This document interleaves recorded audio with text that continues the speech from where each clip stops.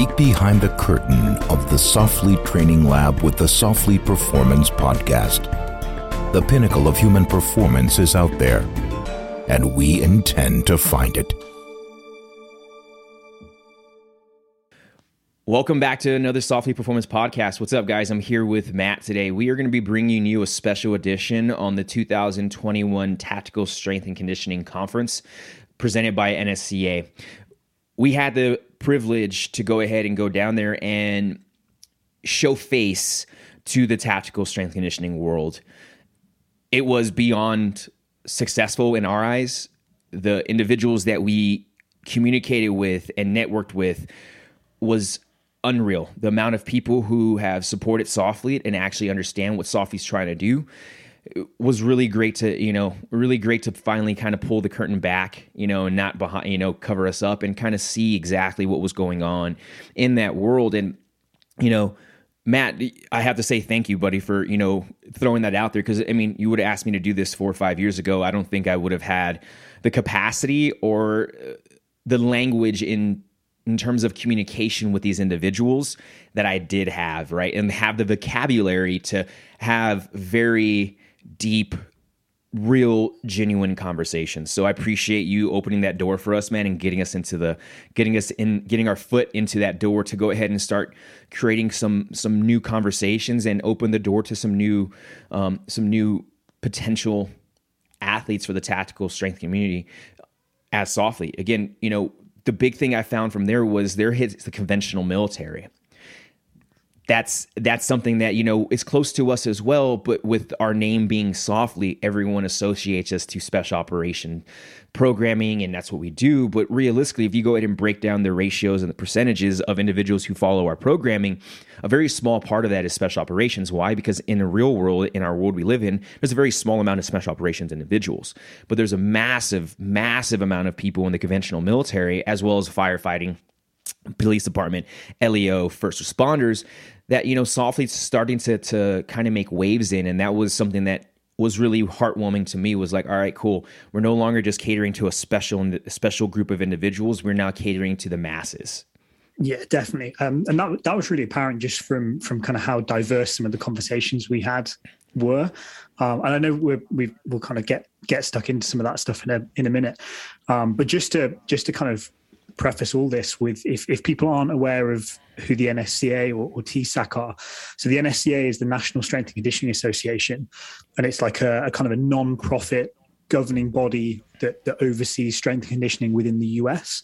So right from like collegiate to pro sport, through to kind of working with special populations, so like people who've got chronic diseases and people who are like elderly, and then now with the TSAC arm, which is tactical strength conditioning, kind of the stuff that you guys are familiar with me and George babbling on about. And as we said, they host an annual training event every year, which is sort of conference based. So normally 4 days worth of speakers, and like practical sessions and things like that. And then as George alluded to, and we'll definitely get into, an awesome opportunity just to meet like-minded people and people from kind of like we said, really diverse backgrounds and kind of different perspectives in this space. Yeah, it was interesting, man. And that kind of leads us into,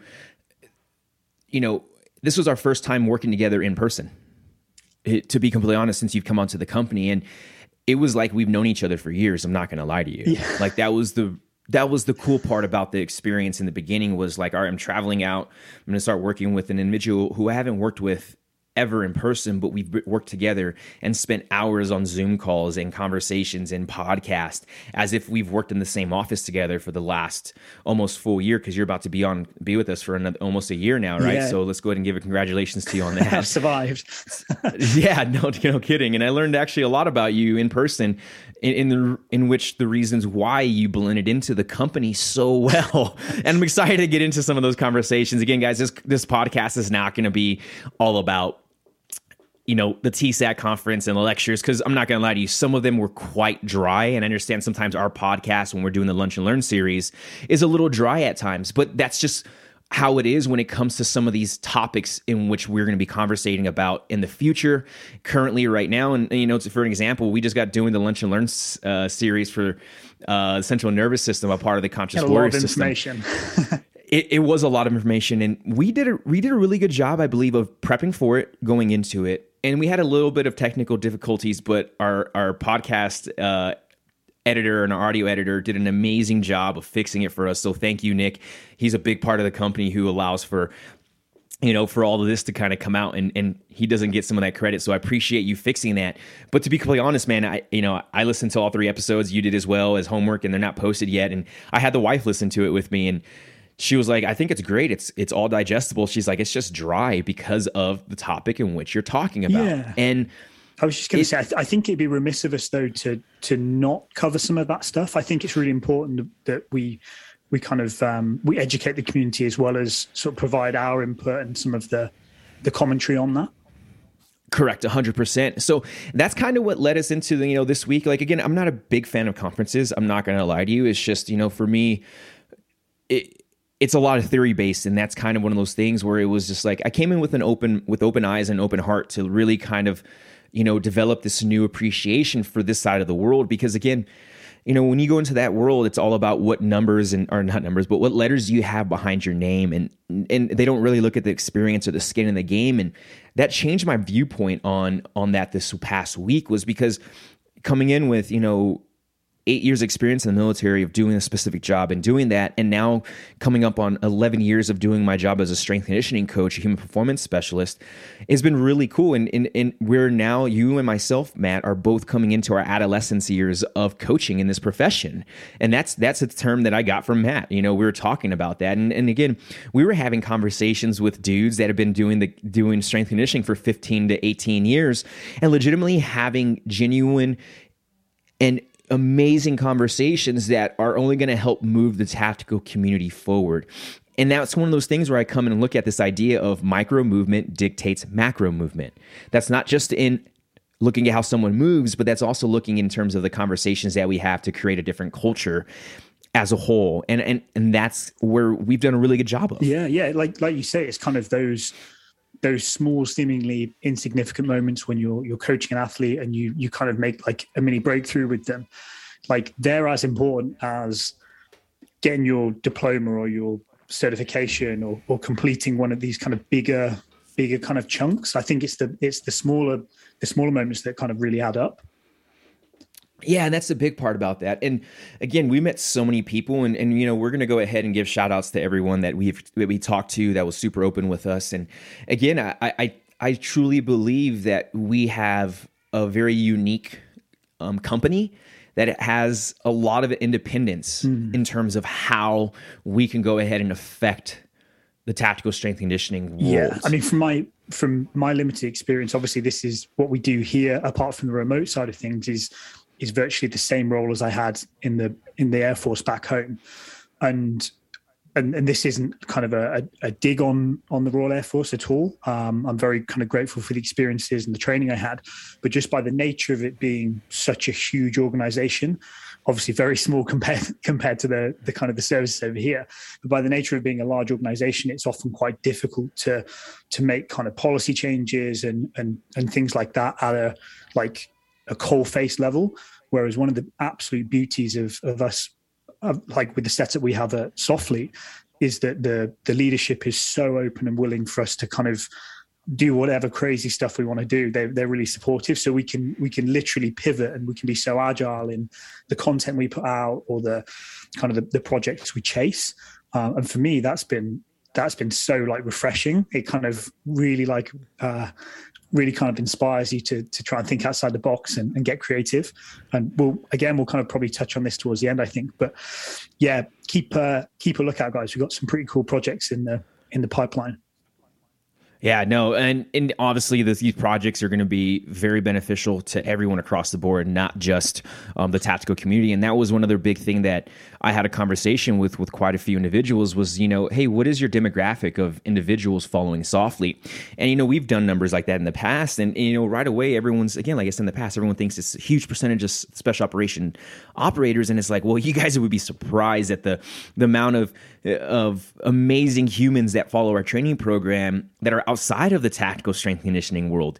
And again, we see a lot of parallels with this. And the reason why, and I've said this, I don't think I've said this before in the past, but I look at a tactical professional just as much as I look at a GPP athlete the same exact way. They're both just training for life and death, right?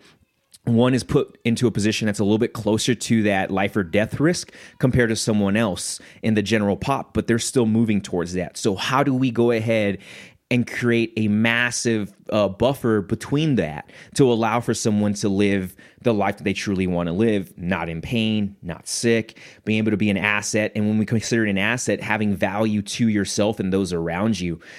And again, it's the same idea here in the tactical community as well. That's exactly what we're doing, is trying to foster that environment. So, all right, enough of us rambling and tooting our own horns, but let's go ahead and kind of dive into the podcast today and kind of open up with, our guest speaker. Man, that was a powerful keynote speaker to open the conference. The keynote speaker was to open the conference was very powerful speech, I guess you can say, or he did a very good job at storytelling. Almost like creating an experience, I guess, like from someone who's not deployed to a combat zone. It was very visceral. You could really feel. You could really feel like the kind of the things he was describing. Yeah, that was like a big part of that. When he came in and opened that door of conversating and creating this idea of, combat leadership, I guess is what you can say is what he did. And who we're talking about, his name is Jason Gardner of Echelon Front. The dude's spent 30 years in the Navy SEALs. He has 9 deployments, 5 combat deployments. And one of the biggest deployments that he talked about was his time in 2009 to 2010 in Afghanistan. And that really kind of opened the door to my feelings and my experiences just come flooding in, because everything he talked about, I had been in that exact position or in that world, in that environment, to where the smells, the sounds, and the sights all just came into my head again. And everyone's probably like, how did you smell something? Well, it's just, you have that feeling. There's a sense of feeling that when you breathe in an air in a specific place and it's not the same with your normal baseline, it creates this feeling inside your nose or inside your lungs that really just kind of like, I'm not gonna lie to you, my heart rate started to increase a little bit. My arousal started to increase. Like, I was back in it. And, he just got deep into a lot of these different types of experience on that deployment. And man, I was not okay. Because you were, can you kind of give some background, George? I think you said you weren't on his deployment as such, but you were in a similar area. No. Is that right? Correct. Yeah. So he left Afghanistan 5 months after 5 months before I got there. So he left in Afghanistan in 2009 around December, I believe. And first recon battalion, our unit got out there in May of 2010. And again, he was in 2010, and those who have been on that deployment and during that time, whatever unit were in Afghanistan, you knew that 2010 was one of the most deadliest times in Afghanistan. And in 2009 as well, like, there's a bunch of huge battles that have come out from that, and a bunch of huge success from taking over, specific areas that led to the taking over of the Battle of Marja, then took into being able to handle and take over Treknawa, and then moving out to Sangin and doing that in 2010. And I was lucky enough and fortunate enough to be a part of those kinds of experiences. So, when he was talking about, specific types of gunfights, rounds, talking about close air support, when he was talking about IEDs and all these other things, it just really started bringing back different ideas. And it was actually very inspirational. I mean, it brought back a lot of places that I hadn't been to in a very long time. Like, I had new stories come out of my head and memories that I remembered off of just what he talked about. And again, like I said, after the conversation, it was, when he gave that speech and that experience, I had to go ahead and take a little bit of a break outside and get some air and kind of change the way I was feeling, just due to how powerful he sounded like and the energy he put into it. And afterwards I walked up to him and I was like, hey, Jason, I want to say thank you for being an individual who will share these stories for other guys like myself. And I was like, hey man, I was in Afghanistan in 2010 with 1st Recon Battalion and Trek now in Sangin. And his eyes just like got big, reached in his back pocket and shook my hand. And he shook my hand, and inside of his hand was a coin. And we all know how coins are in that realm. And that was a very powerful experience, because I didn't sit there and be like, I want a photo with you. It was just like, hey man, I recognize that you've done some work and I'm doing some work as also, and we're trying to make a difference in this world as individuals who've seen those kinds of things, to go ahead and be like, hey, look. Yeah. And, eye to eye contact, shook his hand. He did that. And he just like on the shoulder was like, keep it up, man. And we walked off. And that was the cool part about it. Yeah. And what a way to kind of, I mean, obviously for George and the guys in the room who kind of experienced that and lived that firsthand, it was something else. But for those of us who didn't, what a way to kind of open up the week of kind of learning education in terms of really giving you a why, if you like why this matters. For me anyway, that was a kind of a really powerful moment. The big word that comes to me is survivability. Yeah. Like he ultimately gave you an insight look at the amount of work it takes to survive an environment as such. And teaching that or exposing that to a group of individuals, that are strength coaches that are coming over from the collegiate world, coming over from, the pro world and jumping into the tactical strength conditioning world is very different. And I get that, like the collegiate world and the pro world, you're increasing survivability for that environment, right? The environments are different. I'm not saying that you can't be killed on a football field or rugby or basketball. I'm not saying that. The risks are a little bit lower compared to the tactical professional, when the risks are very high. So it's kind of being able to create that exposure and that feeling, that experience to be like, oh no, I need to go ahead and look at training the guys in a completely different way, because we're teaching them to, 1, survive, 2, recover from such environments, and 3, be able to create sustainability and consistency so that they are ready to do their job. Yeah, no, I think you're spot on.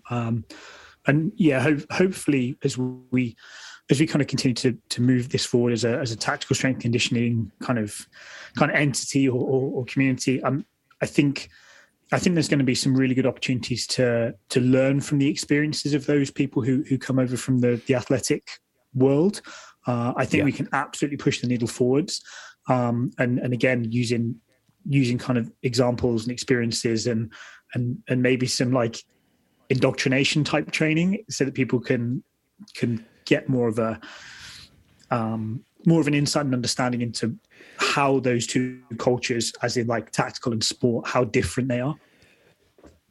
Well, and it opens the door to the pre-conference that they had on air crewmen, right? And that was a conversation we had pre-show was, how big is that demographic? How many people are really in the air crew position where they have to worry about strengthening their necks, avoiding G-lock, being able to maintain the cognitive endurance or stamina to go ahead and be in the cockpit and to do their job at such a high level? And I think that a lot of people don't look at them in terms of like they need special types of training.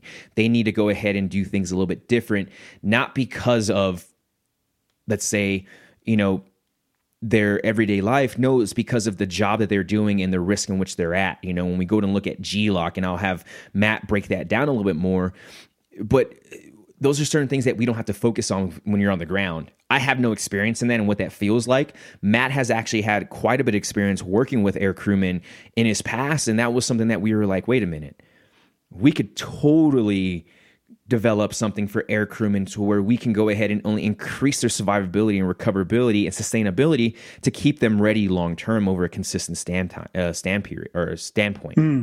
that was huge. So I think that's something that we do need to cover. When we talk about what came out of this first, this week of presentation was the air crewman focus. Yeah. So that was as George was saying, that was like a pre-conference event that was hosted by, I don't know what your acronyms are over here, but essentially like kind of US military aviation medicine.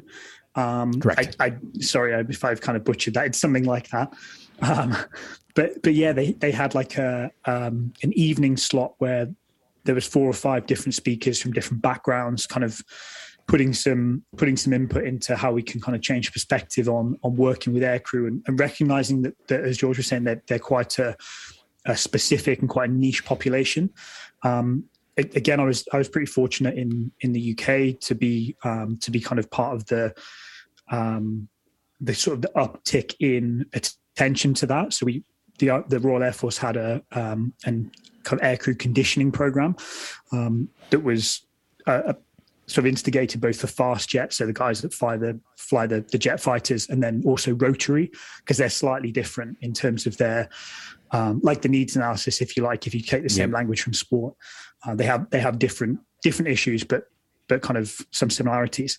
So it was really cool that was an area that I loved working in while I was at home, and learned an absolute ton, particularly in terms of kind of the stuff you were just talking about, actually, George, with like how do you approach some of these subjects. So I was at the time I was a corporal physical training instructor. I wasn't a commissioned officer. I wasn't part of like the aircrew kind of their world. So it's like how do you kind of buy-in sounds like such a kind of like a clunky term for this, but how do you find out what it is that you can offer them, but also kind of like make what you're trying to deliver fit into their busy schedule? Because these guys are flying like sometimes multiple times a day, and their schedule is very dictated by weather and kind of linking up with other agencies. So it's definitely that whole idea that Tony Nash talked about in terms of like servant leadership. Although I was leading that kind of content, you're very much kind of working for them, like trying to fit your services in around like when they're good. But anyway, sorry, to kind of come back to the pre-con, there were some really interesting ideas with regards to borrowing and learning from performance sport. So as an example, they had a lady who was presenting from the Australian Institute of Sport, talking about like how we can learn from sleep and travel and things like that to kind of to improve that in this population, obviously because of cognitive loading and stuff is so high. And yeah, some really interesting stuff kind of fell out of that. And as George was saying, that's definitely an area we kind of thought we probably would look at some of that stuff before the conference, but that kind of cemented it as that's an area we really need to explore and kind of push further. So if there's anybody listening who's part of that air crew, be it fast jet, whatever you guys call kind of tankers and cargo, things like that, or even civilian aviation or the rotary world, and you're kind of interested in getting involved with this project, or you've got some ideas, please shoot us an email and we can, we'd love to talk further with you. It'd be really cool. Yeah. And one thing before we move on and continuing on, one thing I really want to point out was this idea that air crewmen don't need to be super aerobic. And as everyone knows, the world that I come from, being highly aerobic and having the efficiency of the aerobic system is super healthy for you. Well, unfortunately for individuals at this particular job, having a massive aerobic system actually is detrimental to their job. Yeah, it's a really interesting kind of like paradigm, isn't it? But when I started looking into it and started thinking, I was like, no, that makes fucking complete sense. Yeah. And I'm not going to get too deep into the weeds of it because I think we're going to go ahead and do like YouTube content on it, and this is some of the project we're going to be moving forward. But this idea of having the blood vessels, I guess you could say, too elastic is the right wording I want to say for that. Yeah. So right, let me start a stopwatch. I'm going to see if I can do this in under 3 minutes. I'm Pinky. Here's the brain. Here you go, guys. Hey, no pressure. Right. So if you think more fast jet, so think Top Gun, like screaming around the skies, pulling lots of high G-force maneuvers. Essentially, what happens is as your body kind of gets, particularly if you're kind of going up, if you like, the body moves and the blood doesn't so much. Now, as humans, we need to keep obviously plenty of blood in the brain. Otherwise, we get lack of oxygen, and that's where we can kind of black out. And that's where the term that George mentioned before, GLOC, so that's gravitation-induced loss of consciousness, that's LOC. So that's when we're not getting enough oxygen by the way of blood to the brain. So classically, what happens is the blood kind of sinks down into the legs just through kind of the weight and the pull of gravity, and then not having enough oxygen, that's when we kind of lose consciousness. Advances in technology means we have kind of what's called a G suit, which basically squeezes really hard in at the legs to help mitigate that, to help prevent that. But it's definitely still a problem and an issue that aircrew face, particularly with advances in jet technology that allows the jet to pull more and more G-force. The human becomes more and more of a limiting factor in that equation. So to kind of go back to what George was saying about the aerobic side of things, it's not being aerobically fit per se that's the issue. It's some of the secondary effects of that. So in someone who's let's use running as an example, someone who's very aerobically fit and a good runner, typically they'll have less muscle mass in their lower legs, so in their calf and in their quad and hamstring. We know that's an advantage in running because it means your legs are lighter and you can go faster. But they'll also have, as George said, increased kind of elasticity of blood vessels. So they'll have more blood vessels and increased elasticity of it. Now, the problem with that is as the weight of the blood starts to drive down into the blood vessels, what effectively happens is the vessels expand and kind of like hold on to that blood, if you like, rather than being quote unquote stiffer.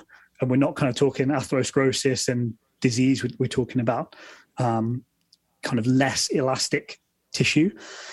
It means the blood can effectively pool in the legs, which then is kind of where it sits. Whereas if you have more musculature in your lower leg and less elasticity, that's less likely to happen. So the blood is more likely to stay kind of in the rest of the torso and the brain.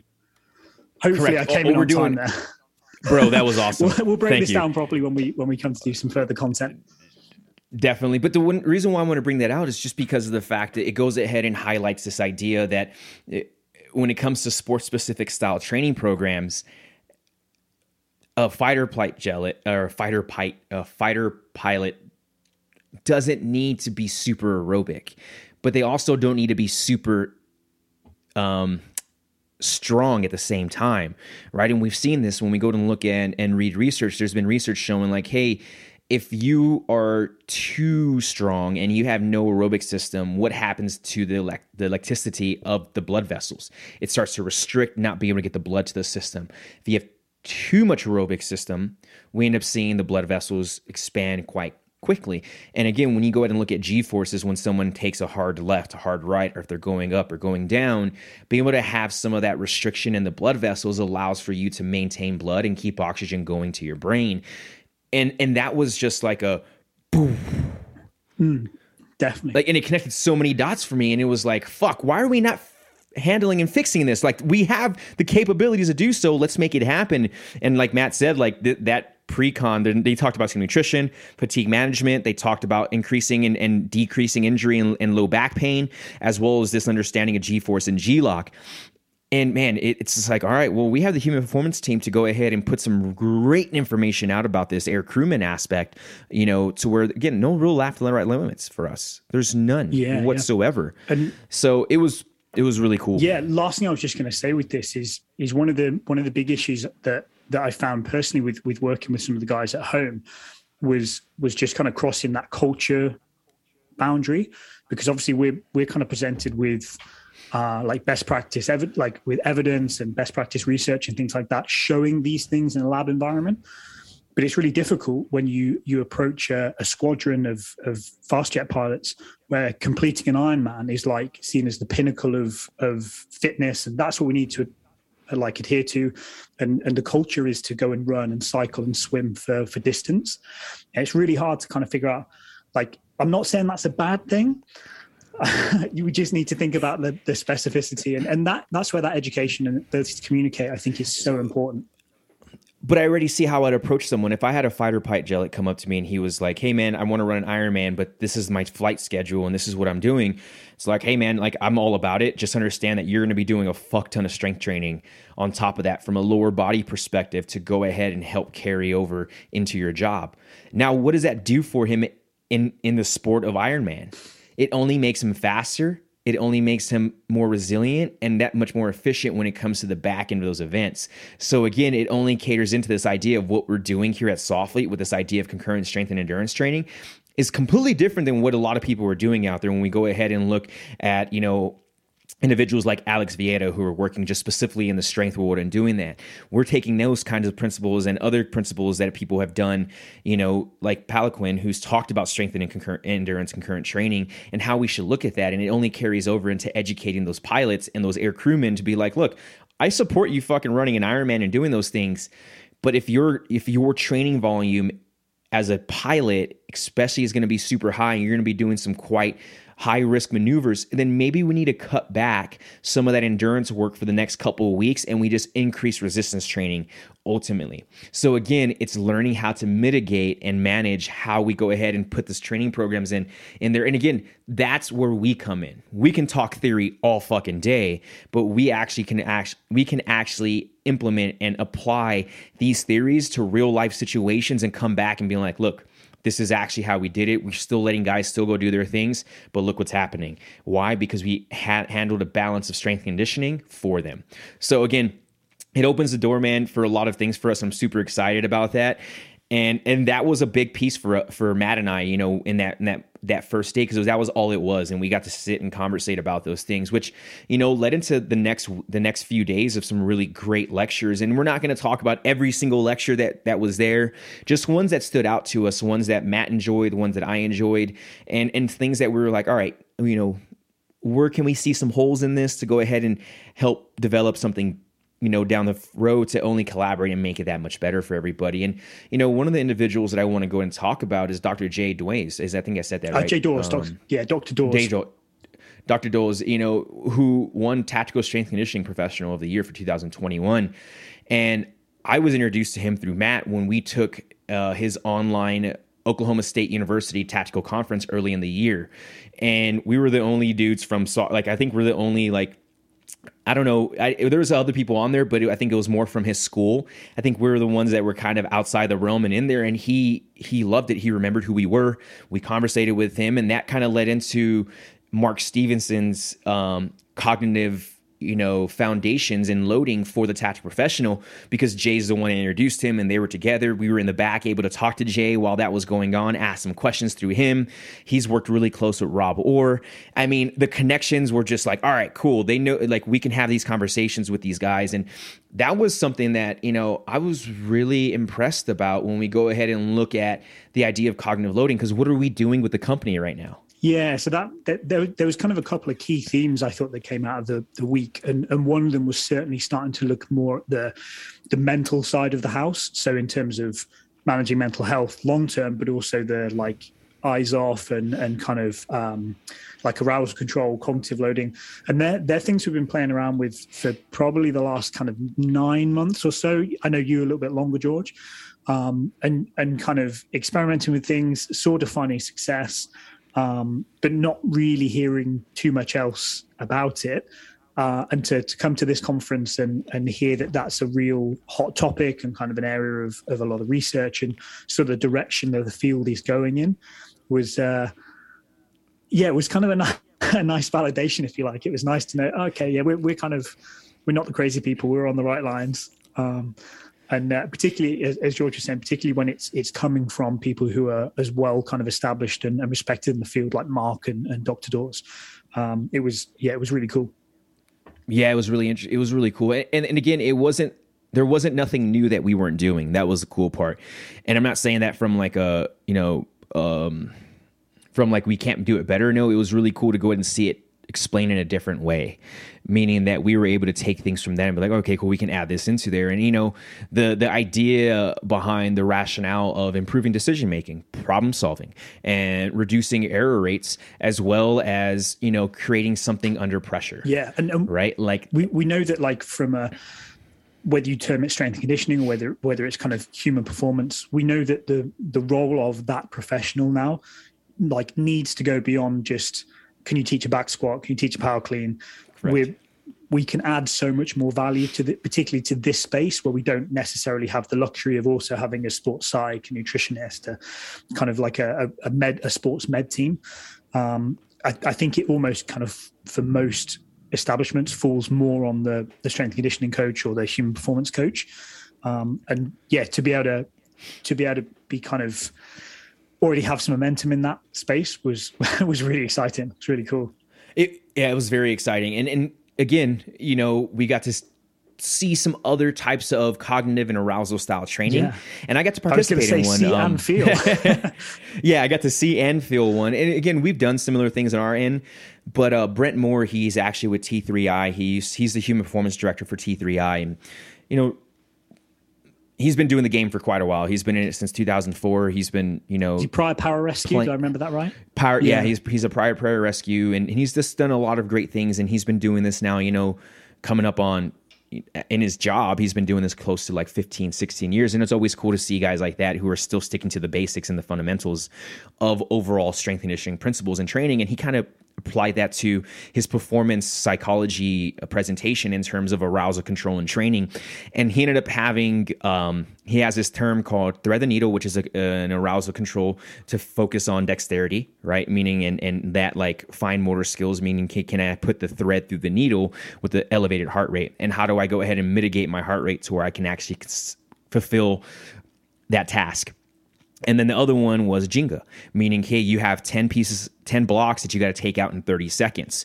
Well, before he has you do any of these things, he's going to go ahead and increase heart rate and have you do something. And the gun hole guy I was jumped up right away because, again, someone that I honestly, it was like really cool to hear this coming from someone who's done similar things as I have and in that same path. There's not very many guys who've done the job, going through school, getting that and getting into the realm of psychology. So it was really cool to kind of hear him his presentation.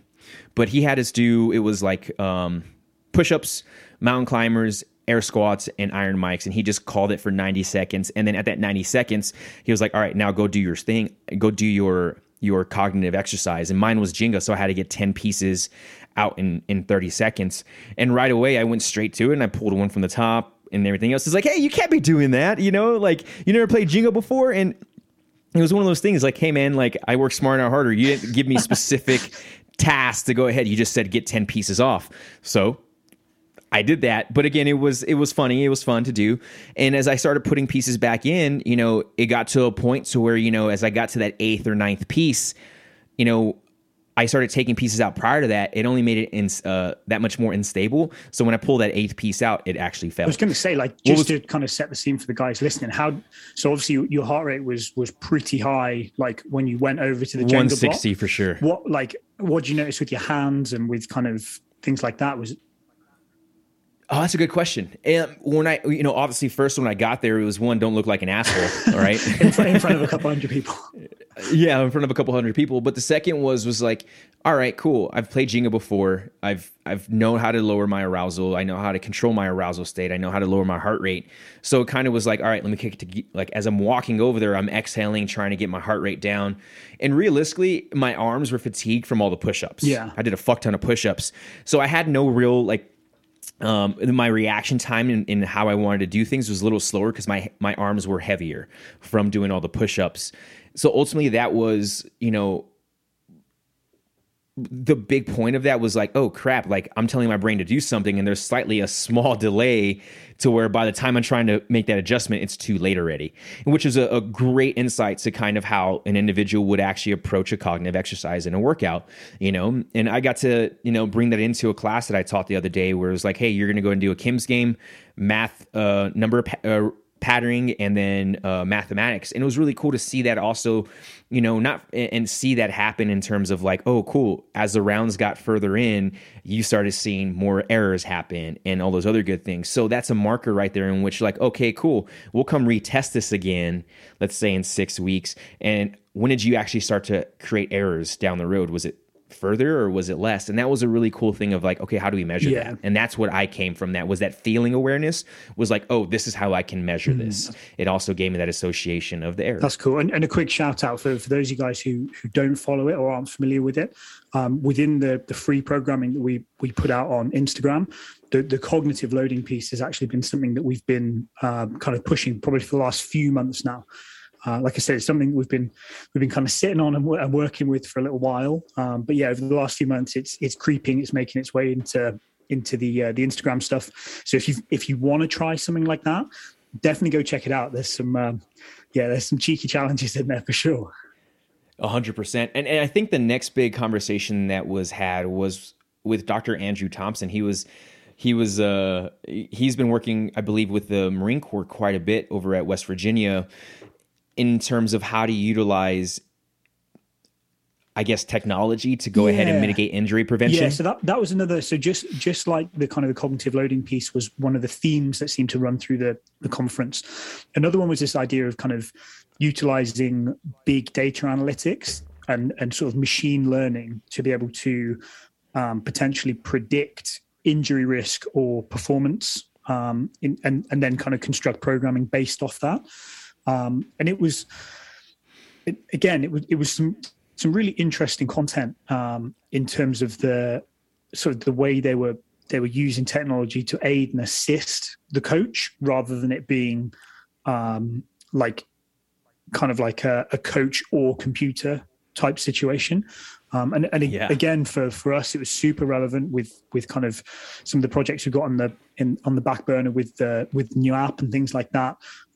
Really relevant and kind of quite a lot of stuff to learn, and also really exciting to kind of know that this guy's at the top of his game in terms of what he does, and we're doing things that are kind of very similar. So that was super exciting. But again, really personable guy, really nice. We had a chat with him offline as well. So definitely something to follow. Dude, which was super, super insightful. I mean, I've been tracking. I mean, that was this conversation we got into, was talking about HRV and resting heart rate, because that's what he was talking a lot about. And I got into the ideas like, well, what are you doing to go ahead and see precursors to injury risk or potential, sicknesses?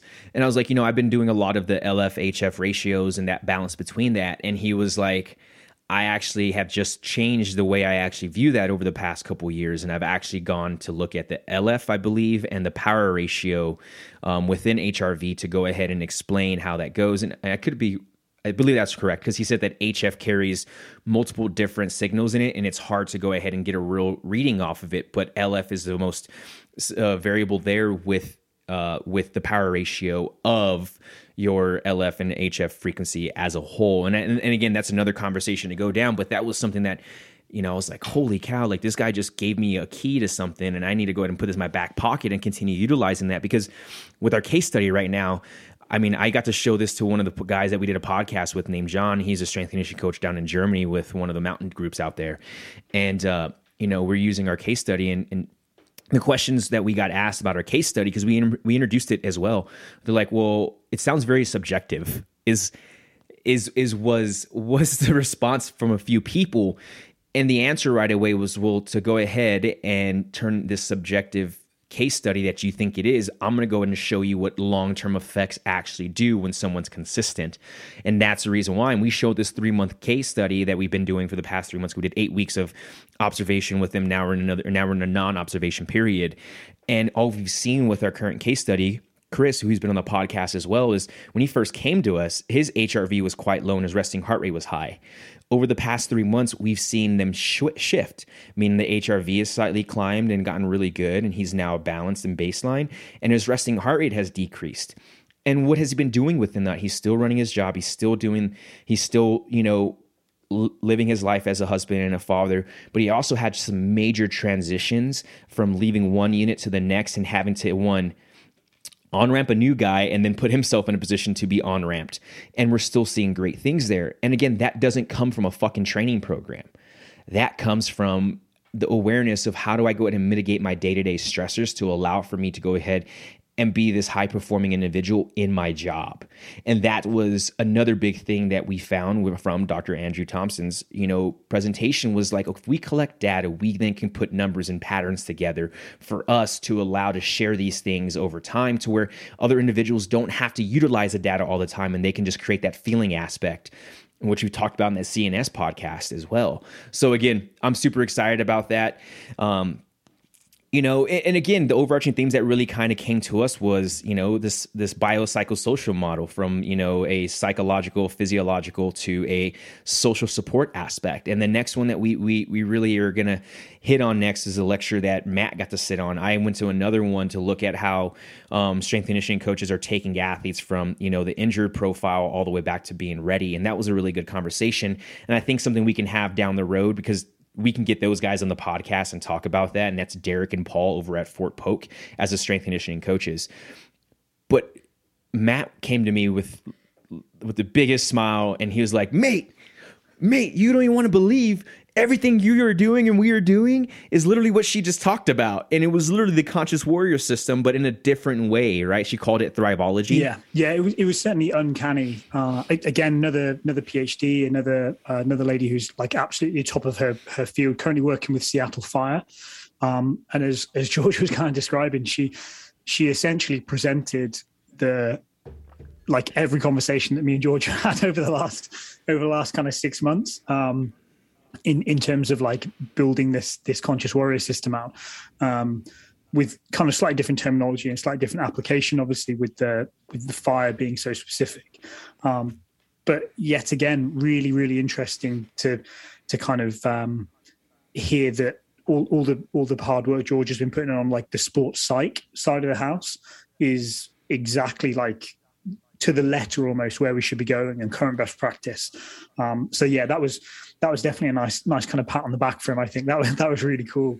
Well, it was a lot of the idea of like when I went and looked at the PowerPoint and we started conversating about it afterwards and we did our debrief, it just came down to, again, like, all right, she's doing this work in the fire department to help these firefighters out, which these guys are at a high risk, at all times. Their stress is through the roof. They're having to bounce back and forth. And this is why, again, having this type of framework or foundation to go ahead and help the mind and the brain recover to go ahead and be ready to rock and roll from a body standpoint to do their job matters so much. And it's funny, Matt, I actually went to the library yesterday. I'm always at the library, I guess, but I just got a new book, and it's actually called The Brain's Way of Healing. Okay. And it's by...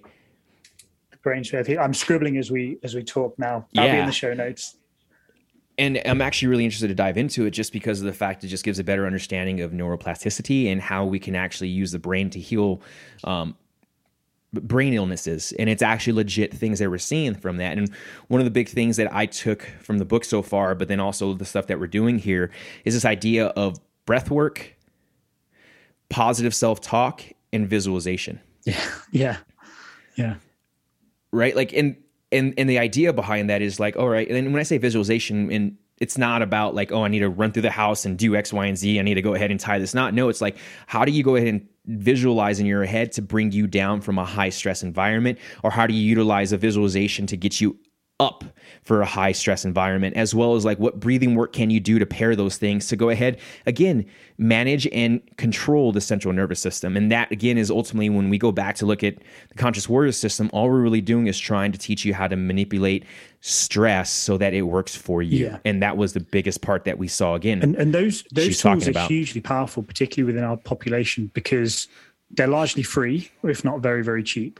And they're so accessible. You can kind of do them near enough everywhere, and don't actually require that much training and education. And it's something that like the benefits are just exponential the longer you do them. So if we can, and again, this is kind of another project that's ongoing with us at the moment. If the earlier we can get this stuff embedded, the more kind of normalized it will become in the military and kind of other tactical spaces, and hopefully like it'll start to sort of mitigate some of those issues we're seeing downstream. Correct. Which is awesome. Yeah. I think is great. And it kind of leads into the next conversation that we've had as well out there during the week, and it's based off some of these lectures. And it was how do we go ahead and train the female warfighter to go ahead and stay resilient and have the longevity in a career of doing that job? And again, do I think that female athletes can go ahead and go do special operations type jobs? 100%, but it takes a special type of individual. And those are the conversations that we had. I mean, we had dinner with one of the 9 only SWAT ladies in the bureau who's followed Soflete's programming, who's like utilize it. Dude, straight up, like super cool, super badass. But, you know, the reason why I'm bringing this up and going into this realm of considering the female warfighter or the female tactical professional is that, yes, do we know that from a biomechanics and a physiological standpoint, a biological standpoint, they're fucking completely different than a male? 100%. But what's not different is the brain. Right? Now, the way they perceive life is a lot different than we do. So we got to go ahead and learn how to go ahead and improve the resiliency from a mental standpoint. And the conversation that we had at dinner was she came and she was like, she was prepping for her selection to get ready to take the test. And she had to get her like 1.5 mile time down below 10 minutes or whatever else. And this individual, I'm not going to use her name just to keep her safe. You. Correct, pretty much. She came to me as a weightlifter. She came to Soflete as a weightlifter. She came from that world of just pure high volume, high intensity training to where she really didn't have a massive aerobic base on there. And again, something we've done at Soflete really well is taking these powerful athletes and make them more enduring by increasing other weaknesses that they have. And the biggest thing for her was the idea that I've been running this specific percentages, this RPE for the past however many blocks. And, you know, she's been tied to like, you know, her heart rate monitor. She's been tied to the programming where we haven't let her go. And, you know, she emailed me and was like, hey, dude, she emailed me and then we jumped on a phone call. And she was like, hey, what do I do? You know, how am I going to go ahead and pass this test? I've been running 10:30s or whatever else for this 1.5 miles or something like that. And I was like, well, just don't time it. Cover it up, right? Don't time your run. Just go after it. And she right away was in that conversation at dinner. She was like, and I ran a 9:32, 1.5 miles. And that just goes to show right there how much of the resistance is from a mental standpoint, especially for females. And that was one thing that Ryan talked about was like, how do we get the female tactical professional to eat more to sustain her job? Yeah. Right. Especially when she's doing something with the ruck on, or she's in a combat arms school, or she's now being a part of a FET team, right? Female engagement team in Afghanistan or Iraq, or on a deployment like that. Those things matter, as well as breaking it down into the idea of menstrual cycles. And what does that menstrual cycle do to a tactical professional from a female's perspective psychologically? We know what happens to her from a physiological standpoint, but how do we go ahead and create a different way they view that stress so that they can go ahead and keep moving forward in a positive way? Yeah, absolutely. And it's almost kind of, we need to, maybe update's the wrong word, but keep like a really fluid concept about the way we're training individuals. So not just like a male female split, but maybe training people from different backgrounds and different training ages and things like that. Having classically within the tactical space, I'm hoping this isn't going to open up like a whole rabbit hole. I'll try and keep it concise. But classically within the tactical space, training has been very, very output derived. In order to graduate from this course or this class, you need to hit X, Y, and Z standards. And to do that, you need to run at this pace, this many times a week, and do this number of push-ups. And that kind of works really well when you're taking the same group of people through.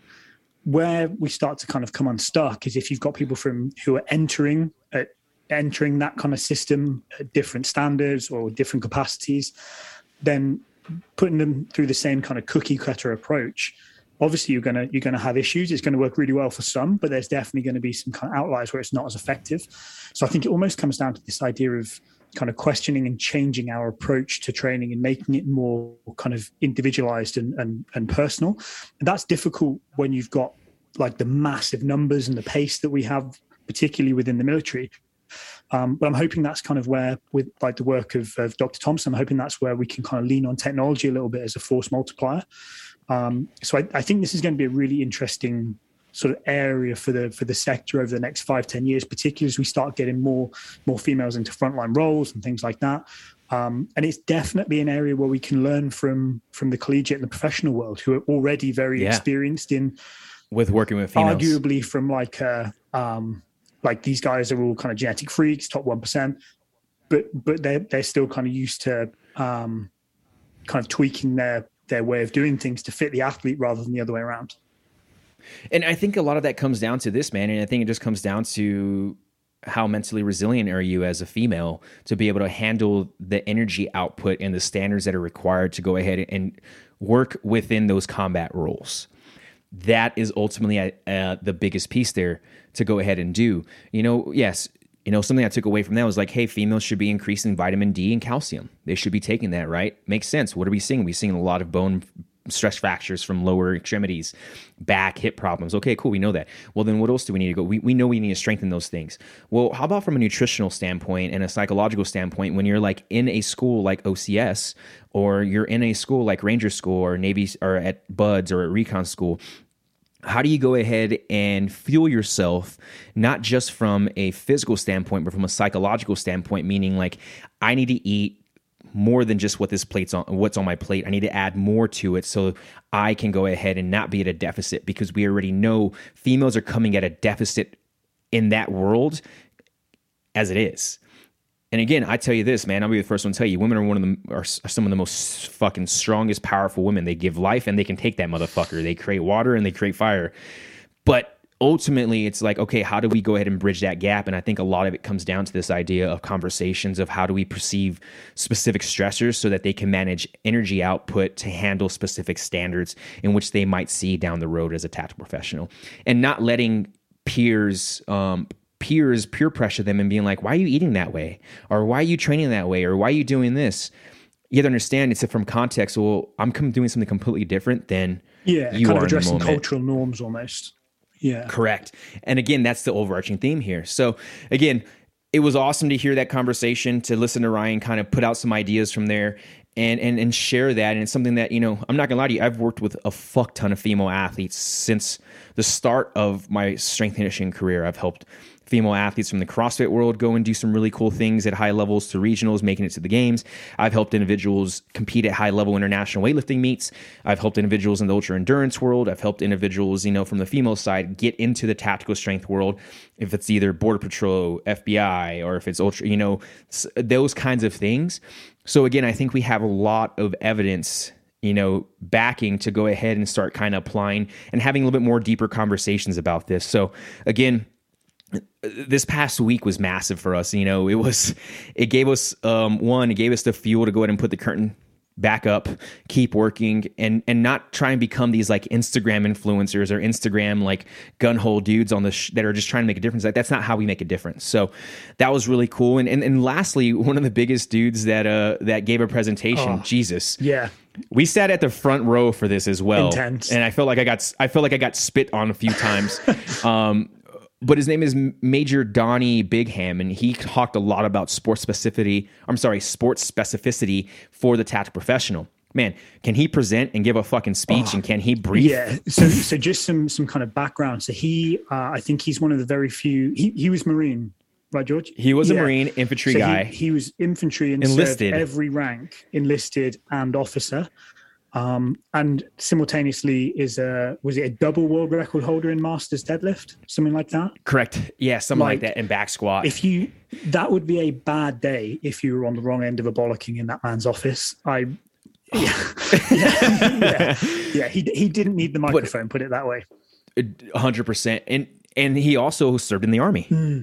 Yeah. As well. So this dude's been doing the game for quite a while. And man, I loved his lecture. He couldn't have been more spot on. I mean, it gives me goosebumps that someone of that caliber was able to go ahead and break it down from a macro aspect to a micro aspect, and being, well, you now have someone who is on a CQB team and they got to be able to do X, Y, and Z. Why are we not training them that way? Oh, you got someone who's on a mountain team. Why are they not training this specific way? Because that's their specificity. Why are we not doing X, Y? And it was just like, thank fucking God that we have someone at such a level at that experience. I was just going to say pushing that. Yeah, someone fighting what we talk a lot about. Echelons. Yeah, correct. So where it just comes in, and man, he just, again, blew my mind. And it wasn't that he blew my mind because I didn't know something. It was the fact and how he articulated and utilized the vocabulary to go from sport to tactical to allow for him to get his ideas across. Because again, he's theory-based and he is very practical application-based because he's seen these things work as being a strength conditioning coach at a lot of these units. And he was one of the first, he helped stand up one of the first Human Performance Army strength and conditioning units there. And he's only helped on-ramp guys coming into that position. I mean, the way he ran and how he talked about setting up training for the tactical professional was very much like running a fucking football team through different types of specialty pieces. The kickers are the kickers, the fucking O-lines with the O-lines. If you're a left tackle, you're with the left tackles. If you're a linebacker, you're working linebacker. And he broke this down for everybody. It was amazing. Yeah, but like George was saying, really, really easy to follow. And just that, like, almost simplicity was the bottom line, like making it applicable, Correct. Making it work. And he's currently finishing his PhD at the moment. So I would assume is kind of looking to go more into the academic and the research world.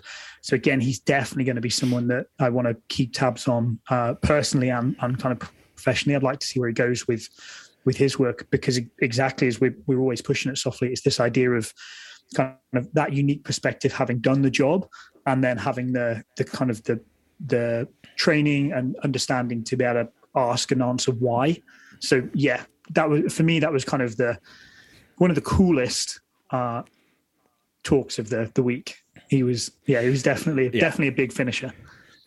Yeah. All right, guys. So let's be completely honest. Matt and I didn't sit in lectures all for 12 hours, not just having these conversations with other people that were there, especially individuals who have seen Soflete, utilize Soflete, or have athletes or tactical professionals utilizing Soflete within their units. And that was one of the very first things that we did, and we'll go ahead and kind of go down the path of this. But we ran into a guy named Paul and Derek, two individuals named Paul and Derek, and they're both the strength conditioning coaches down at Fort Polk for that unit down there. And right away, they were like, "Oh, Soflete, we have guys using your stuff." And it was like, we're glad to put some faces to the app in that manner. And luckily, we got to sit down with them and Jason, who is pretty much the head guy for the TSAC arm. And we actually got to sit there and, have some conversations with them where we really were able to solidify who we were as a company to those individuals. Because again, it's all about that buy-in and how do we go ahead and bring Soflete to go ahead and understand, like, hey, we're not trying to take over the world. We're just trying to collaborate and only emphasize and elevate all of us. And that was a really cool thing to hear from them, that they were really open to that. And they actually invited us out down there to come do some observations for a couple of days to see how they run things. And I thought that was super cool and super open. And they weren't the only individuals that we had conversations about those kinds of things. Or, hey, we would love for you guys to come and hang out for a little bit and see what's going on here, so you guys can potentially write better programming for these guys. I was going to say, everybody wins and do in that instance, don't they? Like, yeah, the professionals themselves, they kind of get hopefully some decent content. The coaches, it kind of increases the buy-in, the understanding in terms of what we can offer and what their athletes need. And selfishly, we learn a ton from speaking to these guys, seeing different perspectives and seeing how things work at different units. That was a big part, right? And I think Matt said this yesterday. We did our debrief for our higher command, and before the show we talked about, it's like, how do we go ahead and implement this, right? Because a lot of conversation we had with these coaches was like, some of them were like, I don't want to program no more. I've been programming for fucking 15 years. I don't want to program. And I'm wondering, is that because you don't know how to program for the tactical professional, or you're just at that point where you just want to coach on the floor? And Matt actually brought this idea up, was like, well, you have to understand, man, is like, these guys are at that floor, are trying to be a little bit more individualized, right? Like, hey, here it is. And it's like, well, maybe they start working with the individuals that are broken, that need help for specific things. And then the individuals who are, healthy, doing their things, are following a Soflete program, and they just make some adjustments. Those are the conversations we were having. And it was really cool to actually experience that and see that these guys are super open to being like, yeah, we don't give a fuck if they're following Soflete's programming. Like, as long as they're moving, we know it works, right? What we're trying to figure out is, how do we go ahead and take those athletes who are following your programming and don't move as well, and how do we improve their sustainability and their longevity over time? And that's where those guys come into play on the floor. And again, it's force multiplying. That's all it is. Yeah. No, I completely agree. And that was one of the other big themes that came out of the week, was the new H2F, the Army H2F program. And again, I don't want to kind of open up a whole nother rabbit hole with this. But it seems like an awesome idea. And I think it's definitely the way that the big army has to go, really. The sticking point seems to be at the moment that the coaches are just a little bit lost in terms of the coach athlete ratio, where they're sort of 1 or 2 coaches are dealing with up to like 4,000 or 5,000 people in some instances.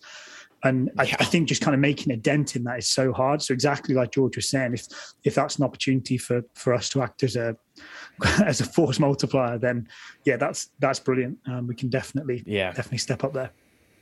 Yeah, and so going into the next one, we end up running into a DO from A&G F-16 unit, and he actually has a wealth of fucking knowledge. I mean, not just from definitely going to be a podcast. Well, if we can convince him, if we can kind of tear him away from his. He was all about it. Yeah, we asked him, and he said he was all about it. But we had some really great conversations in terms of how do we go ahead and change the tactical culture in terms of the ideas of building a stronger mental defense, right? And it was like, well, what's funny is we didn't go down the rabbit hole of like, how do we do these from performance? It literally went into lifestyle and what it is our individuals utilizing to suppress and to feel to go ahead and complete their job. And his background as an addiction specialist, he's worked with numbers of individuals who had addictions for many years, and he's helped he's helped change their lives, and he's trying to do that in that realm as well. And it's just really cool. And I think that he can bring a lot of value to the Performance Podcast as well as to the company if we can get him, on some YouTube content with Doug and everyone else to kind of start sharing that stuff about how do we go ahead and mitigate addiction? How do we go to mitigate how we view training in terms of a tactical professional so that we can go ahead and have a longer sustainable lifestyle? So shout out to him, as well as Vernon Griffin got to sit down with us for lunch, and we had some hot wings and enjoyed a nice conversation with him. That was one of our first times actually pitching our current seminar, and I think we did a great job in sharing that information with him. He was one, I feel like not speechless, but he was just like, wow, fuck, okay. Yeah. So again, like another example really of the type of individuals that are in this community. So super sharp, really switched on, really kind of dialed into what he's doing, but so humble and approachable. So real pleasure kind of chatting with him and just getting his perspective. In terms of like the things he's doing at the moment are pretty high performance, top tier. So to get insight from someone operating at that level was really cool. Yeah, and if you guys haven't listened to the podcast, we've done one with him in the past. We talked a lot about foot and movement aspects with him, and I think we need to go ahead and bring him back on and kind of dive into some of the other things he's doing, because he's really breaking the game, not just in the tactical world, but also in terms of this collegiate and pro world, working with these individuals to make them that much more resilient, as a whole. And then the next two people, we got to have dinner with these two lovely human beings, Kelsey and Ginoff, or Gio is what I go ahead and refer to him to. And Kelsey, she's a strength conditioning coach down at Fort Campbell, I believe. I think, she's out of Kansas. Yeah, I think so. Yeah, and she's working down there with a unit, and she's utilized Soflete stuff. Soflete athletes are utilizing our stuff under her command, and it's been really cool to kind of have those conversations and be in contact with her over the past year or so. And we've had conversations via telephone just because she saw Soflete, listened to the podcast, and that was really good.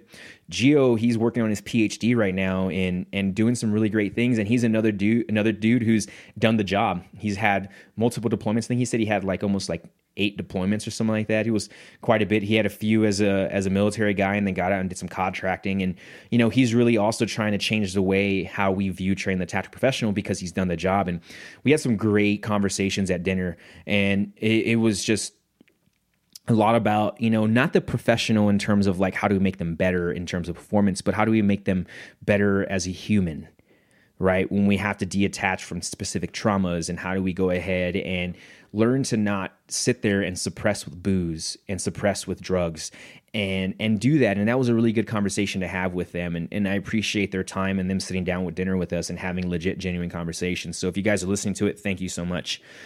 As far as Diana is, I believe, I'm probably going to butcher that, but she's actually one of the main nutritionist dietitians over at Fort Bragg. And I already reached out to her yesterday, and she's going to be coming on with a Zoom call potentially here soon. We'll schedule that out to allow for us to collaborate, because she has a decade of experience in the world of diet, nutrition, and diet, and being a dietitian, and that there brings a lot to us, right? She can bring a lot to the table, and I'm excited to kind of hear her perspective on how she views training the tactical professional. I think we have a lot of parallels in common. And then another person, Sarah Lockhead, she was an elite trainer out of OCS. And again, same thing, super open, and was like, all right, we need help. How do we go ahead and better these female athletes and the female tactical professionals as well as the males, because of the injury rates she's seeing? And a lot of the injury rates and similar injuries are coming from the same thing we're seeing in the basic recruit aspect of lower body extremity injuries, low fitness levels, lack of mental resiliency. They're very unhealthy in terms of eating, utilizing, tobacco, and doing all these things. They're seeing similar aspects here and learning how to do that. So again, there's a lot of great conversations that we got out of there. And I'm pretty sure if we missed anybody, we're going to bring you on the podcast. And that last individual that I want to give a shout out to was Mark Brennan, I believe, and he was the head of human performance strength and conditioning coach over at the Air Force Special Warfare Schoolhouse down in San Antonio. And man, we had an awesome conversation, an evening with him. It was just us three. He had just gotten done with a big day. He just got done giving his lecture, and he was like, I don't want to be around everyone, and pounding and doing that. And we're like, all right, well, let's just have some dinner, man, and just have a conversation. And we really got into the topic of creating a very good culture as a tactical strength conditioning coach in that realm.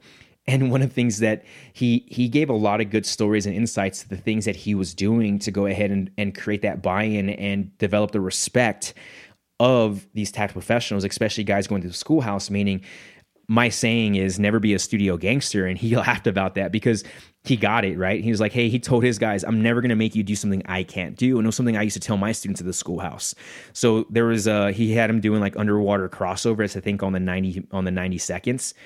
And one of the studs was like, Coach, can you do that? And they didn't know his background yet at the time period. He had just gotten to the unit, I think, a couple of weeks in, and he ended up doing like 8 on the 90 seconds underwater crossovers, and he completed all of them. And they were like, what the fuck? He's like, oh yeah, by the way, guys, I forgot to tell you I was a collegiate swimmer for however many years. So, and they're like, what the shit, man? Like, but those are the cool things. Like, use your experiences to go ahead and develop that rapport and that respect with the tactical professional that you're going to be working with.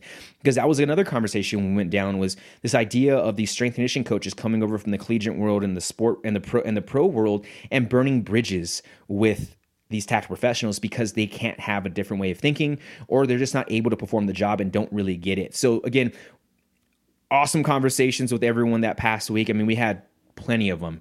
And again, we're looking to bring on quite a few of these individuals onto the podcast for you guys to really kind of get an understanding of what it is like to be in the trenches from a strength and conditioning coach perspective, because we found at this conference that that's kind of a hole that is missing to how do we create that bridge. And I believe we have a platform to do so, and we're going to start doing that. And again, we've talked a lot today. I mean, it's probably a little bit longer than a normal podcast, but to kind of wrap it all up, we're going to go ahead and kind of fill you guys in, like, what's next? What does next year look like, and how do we go ahead and get more individuals involved with this conversation? Yeah, definitely. Like in terms of looking ahead to next year's event, if you're in any way connected or interested, we can't push and encourage you to look at attending enough. Mandy Nice and Jason Swallow, who are kind of in charge of organizing the event, did an absolutely fantastic job, if that hadn't come across already. So definitely check out next year's event. I don't know whether we've had details. It's going to be in San Antonio, Texas. Nice. Homecoming for George. Yeah, I think it's going to be August like 23rd and 24th. I saw the dates or something like that for next year already. I saw them post something about it, but it'll be in Texas already. San Antonio.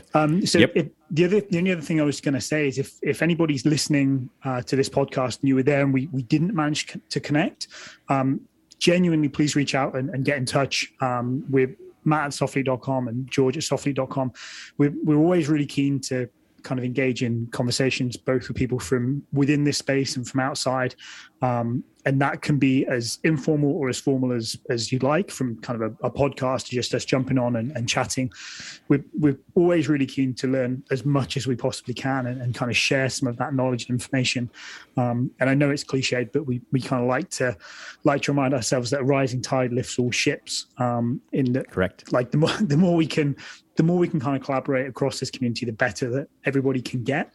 And I think it's a really, really exciting time within tactical, particularly with the increased sort of focus and attention coming on it. So it'll be cool to see where it goes. Yeah, man, I'm excited about it. But till next time, guys, thank you for listening. And again, if you have any questions or topics or conversations you want us to cover, or again, like Matt said, if you feel like you want to come on and add some value to this, we are completely open to it. As well as keep your eye open for us starting to kind of open the curtain for a couple of other things that is going to be more Zoom-based and kind of bringing in that circle so we can go ahead and have more conversations with people throughout the next year.